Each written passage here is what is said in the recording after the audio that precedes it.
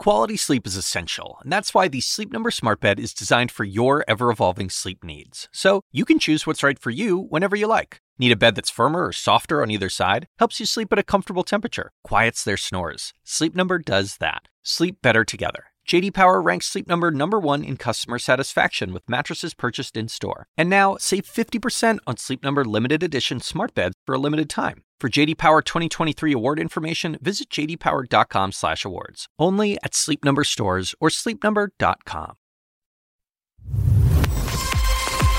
Live from the New York Stock Exchange, I'm Julia Chatterley. This is First Move, and here's your need to know. Infection spike, South Korean coronavirus cases almost double in just one day. Mind the gap, EU leaders battle to fill the Brexit budget hole. And sailing away, the CEO of Virgin Cruises talks about their new launch at a challenging time for the industry. It's Friday, let's make a move.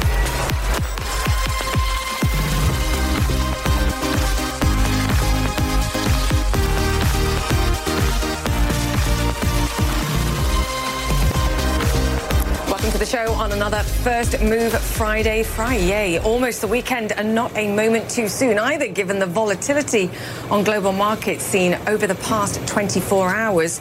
Right now, US futures set to open lower, as you can see, adding to the losses that we saw yesterday. We actually saw big price swings in yesterday's session, with stocks hitting an air pocket at around midday, though I should point out we did close off the session lows. It feels a little lazy at this stage to blame coronavirus jitters, but it's clearly adding significant levels of uncertainty around the globe. Take a look at the bond markets too. They're pricing that uncertainty.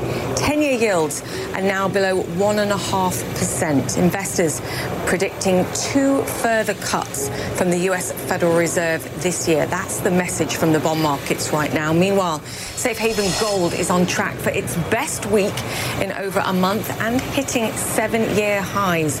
Goldman Sachs analysts out this morning saying they see more upside of up to 13%, in fact, while warning of significant downside risks to commodity prices too going forward.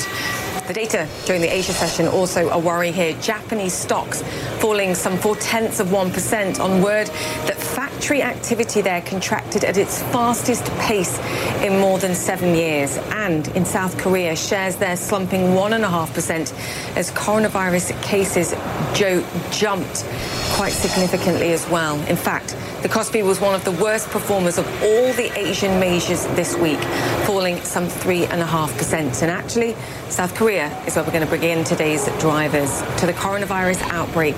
And China is reporting nearly 900 new cases Friday, including over 200 from prisons in the Hubei province.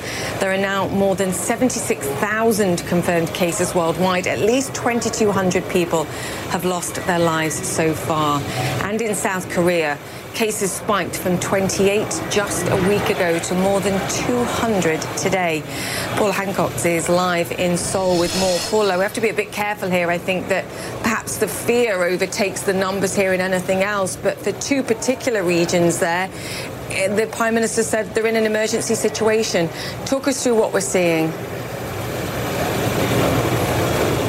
Julia, we've just come back from the city of Daegu. This is about a 3-hour drive south of Seoul, and this is where the vast majority of cases over the past few days have been occurring, and they're all linked to one religious group. Now, this is a group called Sincheonji, and it has one particular building where there were religious services. One infected member went to those services, according to officials, and that's where they believe many of the linkages come to that religious group. So 204 confirmed cases, 131 associated just with that group itself. Now, it was a city that was certainly concerned, shall we say. It's a city of 2.5 million people. I've been there many times before, and it is always bustling. It is always busy. But I was there Friday evening, and there was not many people on the streets. Those that I did speak to did say that they were worried. They were concerned about what was happening, and they didn't know where it was going to end yet. So they certainly are concerned, and this is obviously based on the fact that they know that there has been a significant spike in a very short period of time in their city. Now, just about a mile or a kilometre and a half away from this religious group building is a US military base. I went to speak to the commander of that Daegu base, and he said that they are restricting movement on and off the base. They're prohibiting all non-essential travel from US military personnel to Daegu itself. And when it comes to the South Korean military, they have concerns of their own. 3 South Korean military personnel have been confirmed with the novel coronavirus at this point, all in different provinces around the country, but all focused and have links to this one particular city, Daegu. That is a city you are going to hear a lot about in the coming days, Julia. Yeah, it's the sheer degree of uncertainty, I think, that's also part of the problem here, to your point. Have there been any official measures put in place, similar to what we've seen in China with the quarantine measures in particular, or is this just people simply staying off the streets because they're afraid here?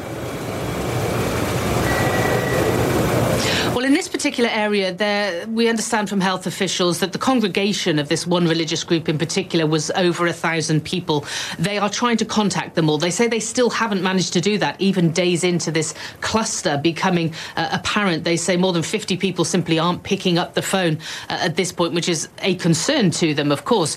They say that there are many who have been self-quarantined because they believe they have symptoms, and there are 131 associated with this group that have tested positive. So when it comes to the US military and the South Korean military, because this area is heavily militarized in Daegu, they are having mandatory quarantines of those who have had any kind of contact with this particular area, and of course the self-imposed quarantines when they believe that they have symptoms until they are tested. But much of what we're seeing within the country at this point is self-quarantine for the 14 days that we're seeing elsewhere in the world as well. They believe that this 14 days will encompass any potential incubation of this virus. But what we're seeing now over the past couple of days is not just pockets in certain areas. This is north, south, east and west in South Korea. There are provinces all across the country now that have had at least one case. Yeah, and the challenges of that quarantine, even if it's self-imposed. Paula Hancock's great to have you with us.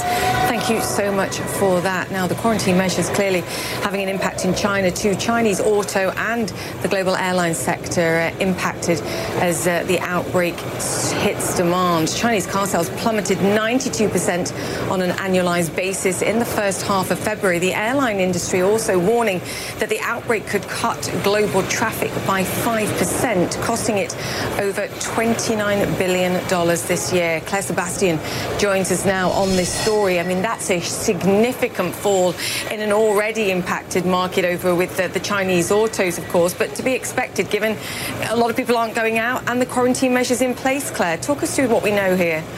Yeah, Julia, this is a demand story when it comes to autos. It's also a supply story. We're hearing that from the Chinese Car Passenger Association that for the first 16 days in February, so this is high-frequency data here, they're seeing a 92% drop in sales. They expect for the full month that will be about 70%. So that is a big drop. And we're hearing also from individual companies about what they're facing. Nissan saying today that they are expecting to delay the reopening of some of their factories in China. Volvo also saying that they're going to see sort of a staggered reopening starting next week. We heard from the CEO of Jaguar Land Rover. They are flying parts out of China. So that's the supply story. They also say that the dealerships are struggling to get back up and running. There are no sales in China at the moment. So this is something that car makers are really grappling with. Don't forget that China is the world's biggest passenger car market. So it's heavily exposing all of these different car makers. And again, airlines as well. This was the front line, the first industry really that we looked at when this crisis broke. They now say the cost will be north of $29 billion. If we look at the comparison with SARS, that cost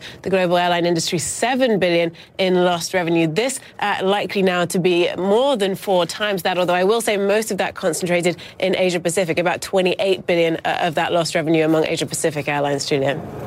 Yeah, I mean, it's key to look at, and we're going to continue to look at this as the data comes through, just to get a sense. And to your point, this is at least short-term high-frequency data in the auto sector, so we get a pretty fair sense. We've had survey data from industry all over the world today, and actually the one that caught my eye here, Japan.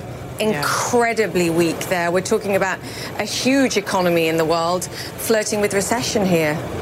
Right, so we now have, China at a standstill. That's the second largest economy in the world. Japan, the third largest economy in the world. We got the Purchasing Managers Index survey today, which shows that that manufacturing business activity is at its lowest point in almost 6 years. It expanded at its slowest pace there. Now, Japan, don't forget, that economy is contracted in the last quarter at 6.3% on an annual basis. So this really reinforces the sense that economy might not be able to avoid a recession. That's 2 quarters of straight contraction. And it wasn't all bad news today. We got some slight expansion in Germany and in Europe, the UK as well, not as bad as expected. But there are cracks emerging if you look closely at those reports as well, both in the UK and Germany. Manufacturing and private sector businesses reporting that there was sort of a slowdown in inputs, in parts available for manufacturing, a slowdown in delivery times, all of that linked to the coronavirus. So I think we're just getting, yet another sense of just how intertwined these economies are with China and how this impact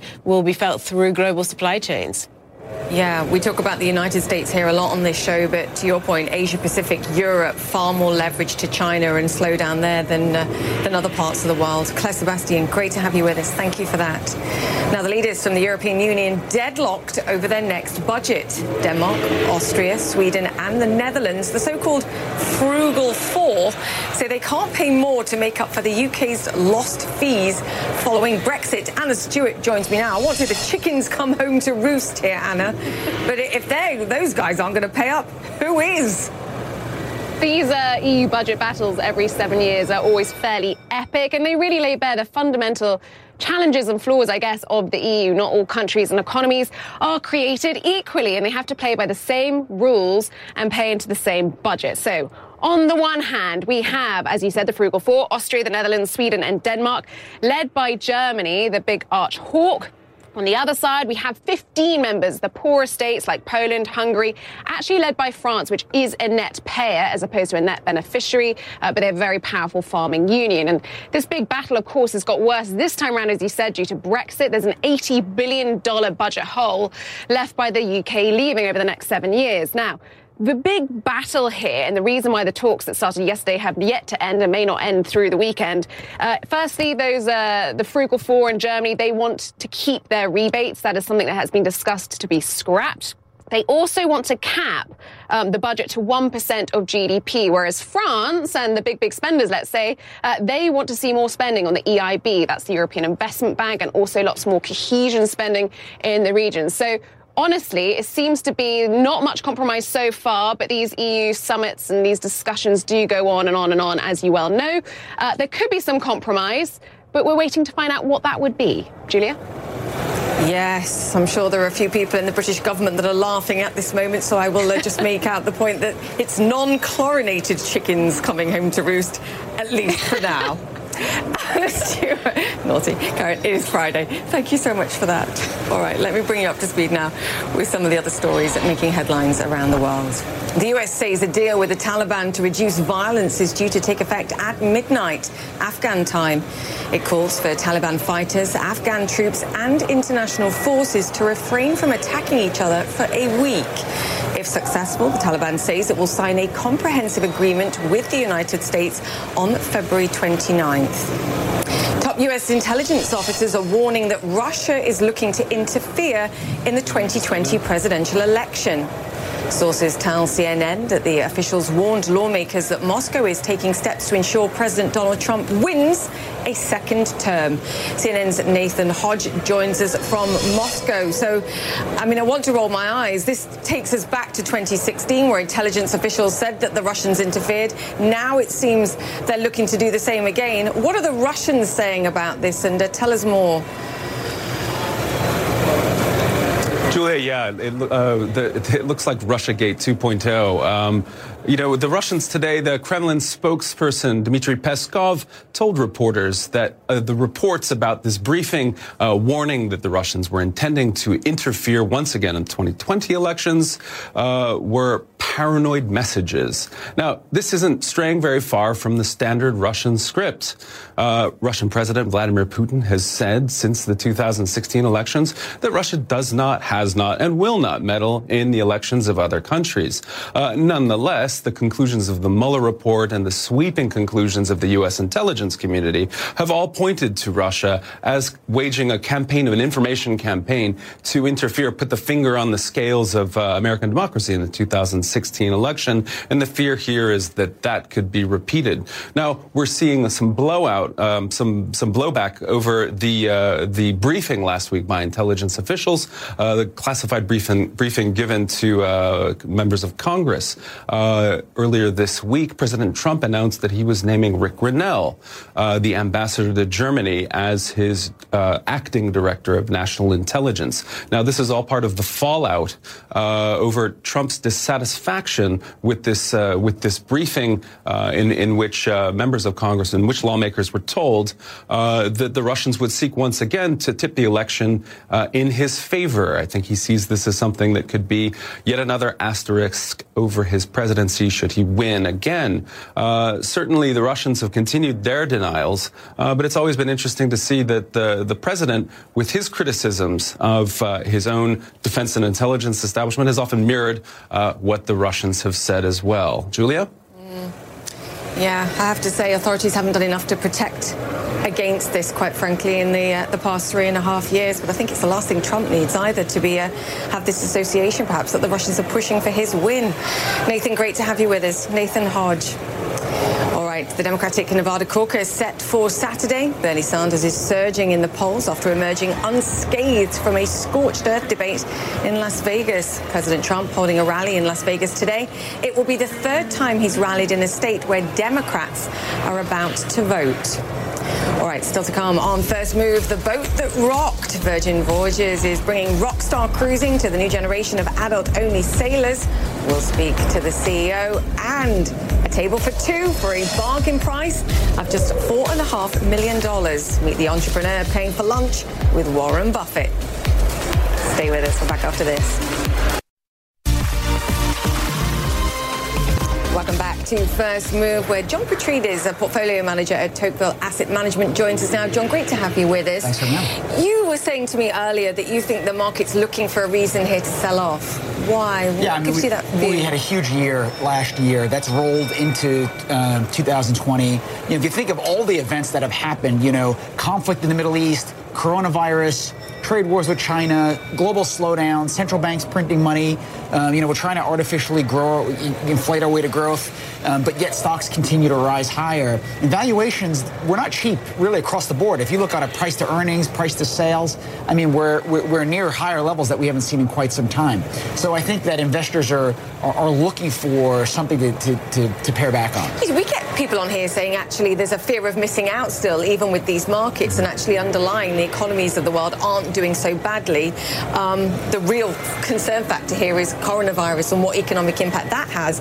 But you think actually some of the weakness here is political? Yeah, I think the last 2 days, following Wednesday night's debate, and, if you look at the Democratic candidates, in my opinion, I think Bloomberg and Biden are definitely the most neutral. Maybe Buttigieg is neutral, is moderate as well. But Sanders and Warren are clearly more extreme. And if you look at how, this isn't a political statement, it's how the market identifies each candidate. There's the economic candidate and the social candidate. And regardless of what people may feel about President Trump on the social side, he's clearly very pro-business. And Bernie Sanders is picking up in the polls, and he is not pro-business. He's talking about raising taxes and spending more and taxing the wealthy. That's not good for the market. So that's why you're seeing, I think, a bit of a pullback here. And this is what makes markets, because we've also had the conversation on this show about the idea that actually a Bernie Sanders rise and candidacy for the Democratic Party will likely make it more likely that Donald Trump wins, and therefore is positive for markets. I think that's right. Well, again, funny, you think about it 2 ways, right? Again, there's the economic track and the social track. And until the social track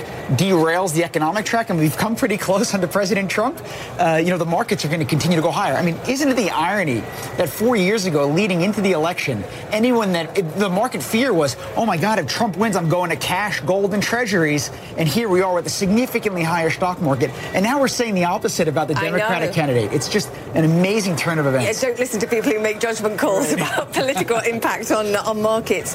But what is important, and I agree with you on this, is despite the fact that we keep talking about fresh record highs, within that, leadership's coming from fewer and fewer stocks. Half of the Nasdaq in bear market here. happening? Yeah, I think when investors buy a passive index fund, or the S&P 500 index fund, they have to look under the hood and see what they're actually buying. Because the index fund is market cap weighted, meaning the more that a stock goes up, the higher the value of their company is, the larger the weight within the index. And right now, we haven't seen this type of stock and sector concentration really since the dot-com bubble.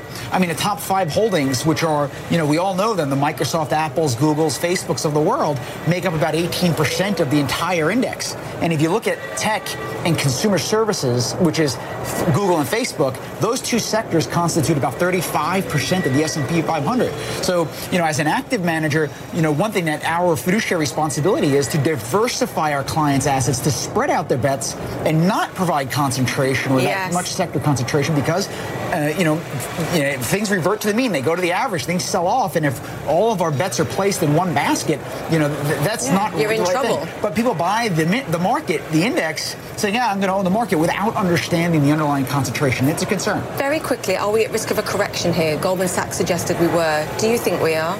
I mean, people have been waiting for a correction for a long time. But, is there a sell-off with the Fed, on hold and global central banks continuing to print money? I think any short-term sell-off is going to be met quickly with buyers because where are you going? Yeah. We're at all-time high. We're approaching record highs with gold.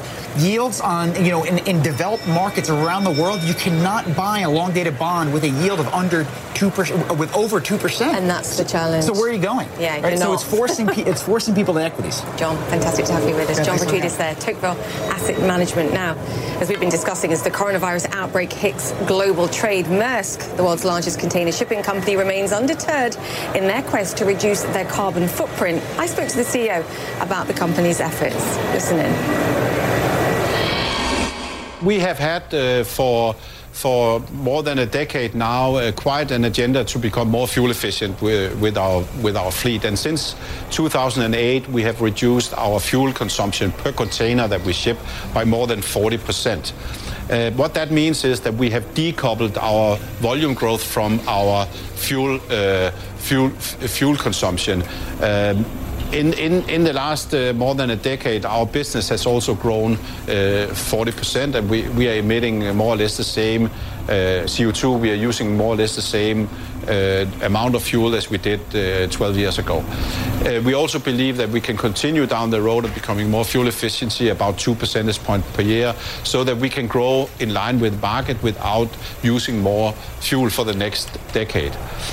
We are working hard also on trying to figure out how we actually get to a net carbon neutral position in 2050. We articulated that target in 2018, and during 2019 we identified at least 3 different types of fuels that can help us get to net zero neutral. Can you do it quicker? I feel like, given the push that we're seeing behind the scenes right now, it needs to happen quicker than 2050. Would you agree? Yes. Well, I think that what we need to do in global shipping, we need to define what is the fuel of the future. And hopefully we can find a fuel that we can produce in the quality that we need, but also one that is carbon neutral. We believe there's a good reason to think that we can do that. Then the fuel has to be produced at scale, and we need the regulatory environment to be in place to mandate global shipping to use that fuel.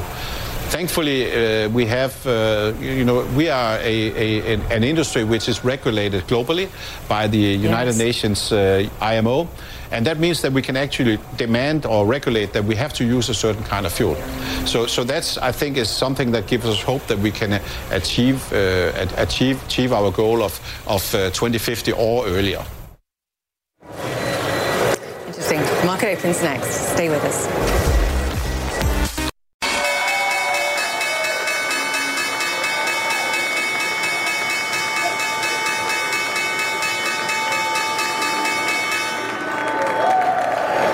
To First Move live from the New York Stock Exchange. That was the opening bell this morning, and as expected, We've got a lower open across the board for US stocks.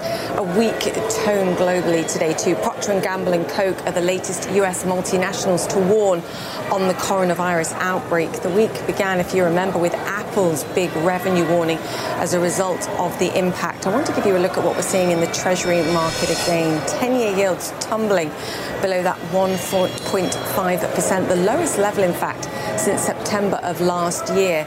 30-year yields are at record lows. Investors are predicting 2 further cuts from the US Federal Reserve this year. The St. Louis Fed President James Bullard said today that he still doesn't think cuts will be necessary. Now, it's not clear how the coronavirus outbreak will hit the cruise industry this year, though it is a glowing sector. Passenger numbers have almost doubled in the past decade to a forecast 32 million people this year. More than 50 cruise lines are currently operating around the world. And today, Scarlet Lady, the first of 4 new cruise ships from Virgin Voyages, is making its debut in Dover, England. President and CEO of Virgin Voyages, Tom McAlpin, joins us now. Tom, great to have you with us. And I do want to talk about what you're doing with Virgin Voyages here. But first, I do want to talk about the impact of the coronavirus and what we've seen, particularly off the coast of Japan. Is it having any kind of impact on sentiment and on bookings for your voyages here? Well, thank you for having me. Good afternoon. Today is a very exciting day. We're here in Dover as we launch the Scarlet Lady on what I would call a showcase tour and take her to multiple places, to Liverpool, to New York, to Miami, to showcase the world. So we're very excited about creating something very different and very unique in the industry. Hopefully I have a chance to talk about that. I understand your question on the coronavirus. And look, you know, the health and safety of our sailors and our crew are paramount to us. So we take extra precautions in making sure that we're doing all the proper screening to make sure that we don't have any type of incidents on our ship. I have to say that we'll be operating out of Miami in the Caribbean where the coronavirus is not a problem. So we do not think this is something that will hurt us, certainly not in the long term. You know, there's been a lot of speculation out there, but I think it's important to put things into perspective. There are more than 300 ships out there, cruise ships operating around the world. We have 1 incident on 1 ship. So, you know, we don't think this is a problem, and we certainly don't think this is a long-term problem. Yeah, you make a great point. One, about the scale of what we're talking about here and the number of cruises that are in operation right now, and geographically, you're in the Caribbean as well. Just final point on this: will you operate a screening process as passengers come aboard, just to be extra cautious? Yeah, so I'll just tell you a little bit about what the Scarlet Lady is and our product. We are about creating something very different. It's a new experience. The cruise industry has been very successful.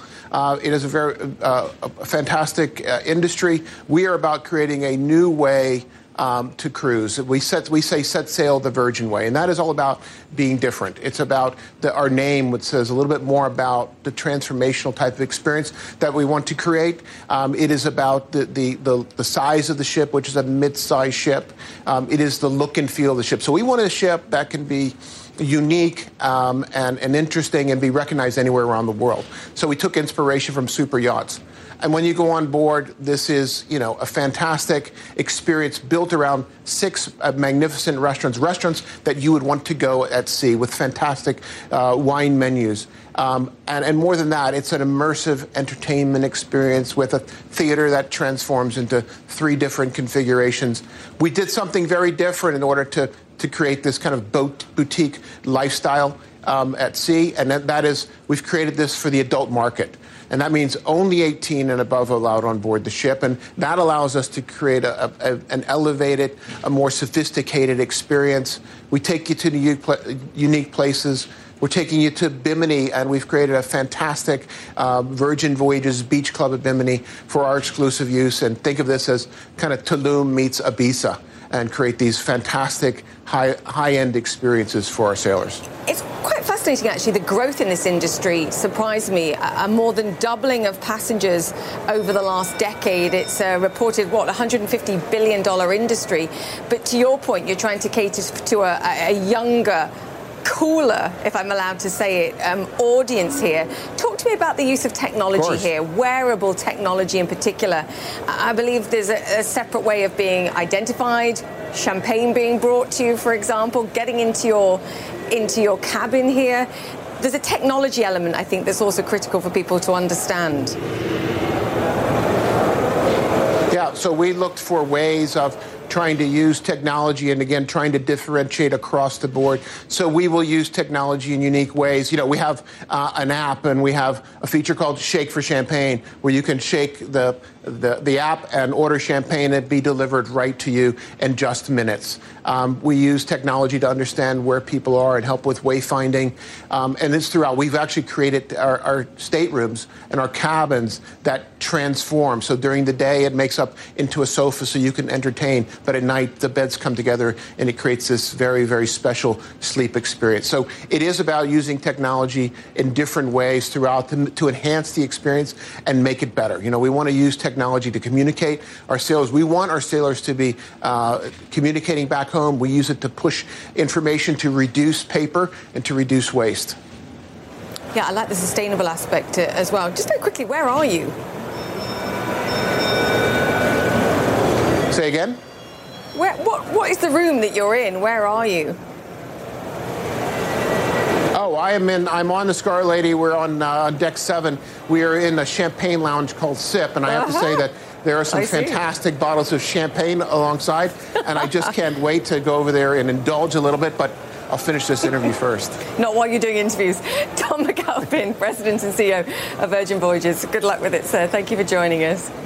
All right, time now for a look at our global movers. Shares of Deere are up after the company reported better than expected quarterly results. The heavy equipment maker says it sees signs of stabilization in the U.S. farm industry. And Sprint also in focus, the stock rallying this morning after it agreed with T-Mobile to tweak their proposed merger. The change would give T-Mobile's parent company Deutsche Telekom more control of the combined group. And shares of Dropbox are jumping after its quarterly earnings report beat estimates. Wow, look at that, up some 22%. Dropbox also raising its profit margin outlook. All right, we're going to take a quick break here on First Move. But still ahead, Warren Buffett goes crypto crazy? Not so sure about that. The founder of Altcointronics talks to us about his lunch with the Oracle of Omaha. Did Justin make Buffett a Bitcoin believer? All that and more next. The weather, sponsored by Qatar Airways.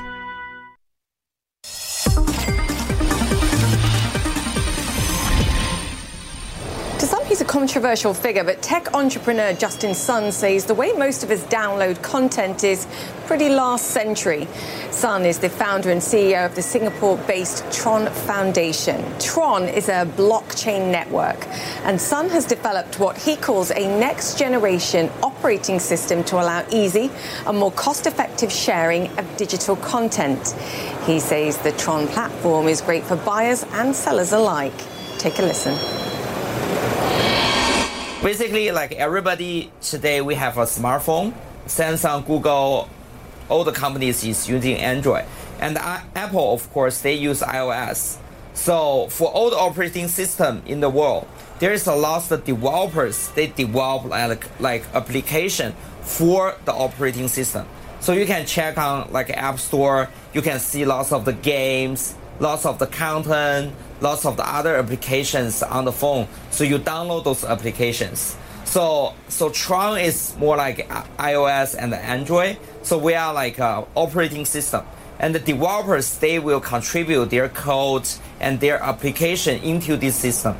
So actually the users, they can play the game, content platform, like everything on top, building on top of Tron. But explain the blockchain, the decentralized nature of what you've created here, because I think for most people when you're talking about an operating system, they go, yeah, I get it, but what makes you unique? Explain why this is unique. First of all, the privacy of user is not controlled by decentralized operating system. Right. So today, like for example, Apple, Google, Facebook, and all the large companies, they control users' data and users' privacy. They can choose suspend like users' account or release the user's privacy to other people. but in decentralized ecosystem. So we are just the system builders. We don't control like any user data privacy. It's all preserved by users themselves. For example, also the digital assets users have on our account system is also preserved by themselves. It's not like preserved by the system. So I believe this is a more democratic system. So it benefits the internet a lot by advocate this kind of the decentralized infrastructure. We often talk about utility value here. People pay for the content using the Tron cryptocurrency or coin called Tronix, TRX. But Sun says he wasn't satisfied with just building a cutting-edge content-sharing platform in his view. His company also bought the file-sharing service BitTorrent. Sun, talk to me about why and what the benefits are. BitTorrent is the world's first like a decentralized file transfer protocol. Not only in the world, over 100 million people use this to transfer the files every day. A lot of the big companies like Facebook, Blizzard, and US government is also use BitTorrent as a protocol to transfer their data. So this is like the first largest decentralized protocol. So how do you fit with other platforms, other data sharing, providing platforms like Twitter, like Facebook? How do you see the evolution of them compared to what you're creating here? I believe right now the large company eventually will be evolved to like a even more centralized structure. Because in the centralized structure, it's easy for the company to monetize the data and also recommend ads to their clients. So that's why I believe the majority of the centralized company, they will come to an end to be like an even more centralized platform. It's interesting. Who owns the data? Who controls the data and can use the data? Now, Sun not only helped create the altcoin, the alternative coin, Tronix, he also says he invests in other digital currencies and recently got a chance to introduce one of the most famous investors in the world to all things crypto. I'm talking Warren Buffett. But first, here's a view on where he thinks crypto goes from here. Basically, I'm like a crypto believer, so I convert like all my assets in 2013. So these days, I only exchange the crypto to fiat if I need to spend money in my daily life. Do you own other digital assets like XRP, for example, or Ethereum? Are you diversified within your portfolio? Yeah, definitely. I own a lot of the XRP and the Ethereum too. I'm like a long-term believer of the crypto, so I want like all the crypto assets to succeed. So that's why I own a lot of the other different crypto as well. Price predictions on some of these by the end of, I don't know, 2025. Sure. You can tell me what you want to predict. I know that's tough. Yeah, sure. Go on then, do 2021. Yeah, sure. I can do some of the prediction because I'm like a long-term like a believer of blockchain. I definitely believe Bitcoin will pass 100K in 2025. I believe this price maybe even we can achieve this price before like 2025. At the same time, I think a lot of the other cryptocurrency projects like Tron, like Ethereum, like XRP, I believe all the projects will also get into a bull market as well. Did you say this to Warren Buffett, by the way? Did you tell him that you thought that he'd probably recognize Bitcoin perhaps more than anything else at this moment? Did you tell him that you thought it could be $100,000 by 2025? And if you did, what did he say? I haven't said to him because I want him to more understand the fundamental parts of the blockchain and also crypto. Yeah, so that's why I show him like how to transfer TRX via blockchain. It's just take like a second, and also like how like TRX integrate with Samsung phone, so you can easier to transfer the tokens between two phones. I also tell him like crypto is the money for the next generation. It's the money for the internet. So I think right now Warren Buffett, he was curious to see like what's gonna happen in the next 5 to 10 years. Whether it's investing or beyond, What advice did he give you? Warren Buffett tells me if you want to survive in the capital market for over 60 years, you need to be very cautious. You need to always prefer certainty over uncertainty. That's why when we talk about a lot of the investment opportunity, that's the thing he tells me. We always need to focus on the certainty, and we need to know, like, for the next 5 to 10 years, what's like the most certainty in the world, and bet a huge chunk of the money on the certainty. It's interesting advice. I mean, did you manage to convince him of the merits of investing in digital assets or blockchain technology? Because for most of these people, that's something otherworldly. Yes. First of all, I believe Warren Buffett was very open to new technology and crypto and blockchain. That's why he accepted my first Bitcoin and the TRX I sent to him. So, so basically, Warren Buffett is a Bitcoin holder now. Justin's on there. Warren Buffett, though, perhaps not quite a true believer yet, but at least open to new technologies. We'll know for sure this weekend when he publishes his yearly letter to shareholders. Investors want to know if the Oracle of Omaha is closer to putting any of his war chest of more than $120 billion in cash to work. Paul and Monica joins us on this story. Paul, we can talk about his crypto ambitions or not in a moment. I don't think he's going to buy $120 billion worth in Bitcoin or Ripple. No, I know. He got a gift, though. Justin did give him a gift, apparently. Probably would rather talk about Apple as an investment than he would about investments like Heinz, I have to say.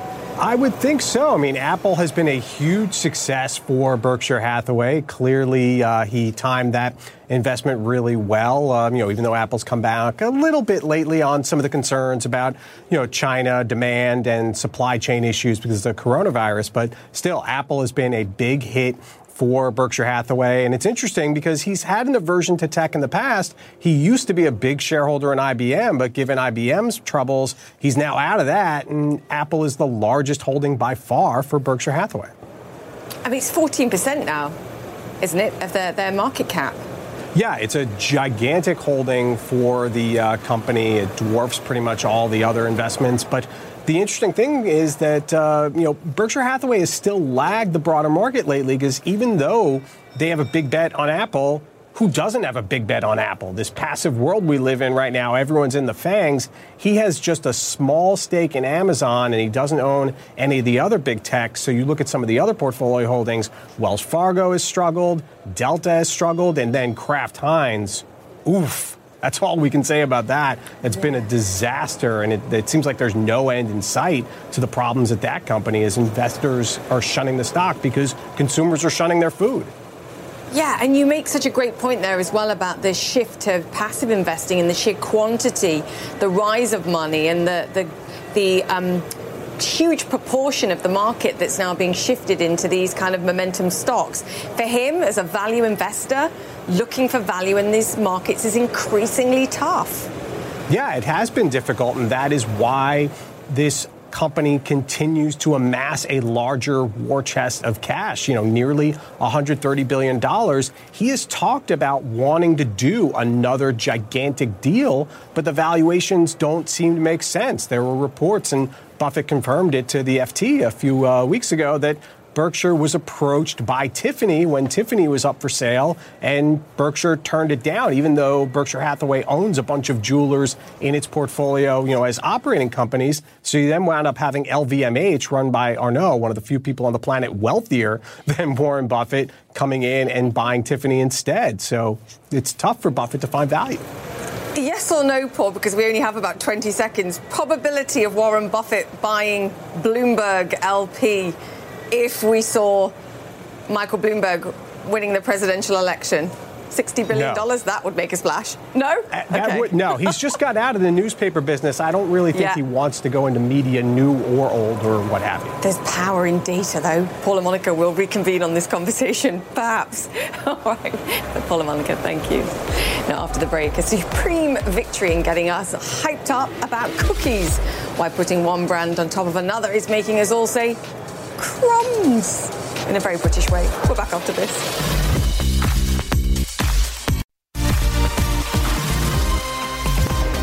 Welcome back to First Move, where we are losing a little bit more ground here. As you can see, markets at this moment down just over 1.3% for the Nasdaq. So it's the tech stocks that are pulling back here too. We'll keep an eye on it.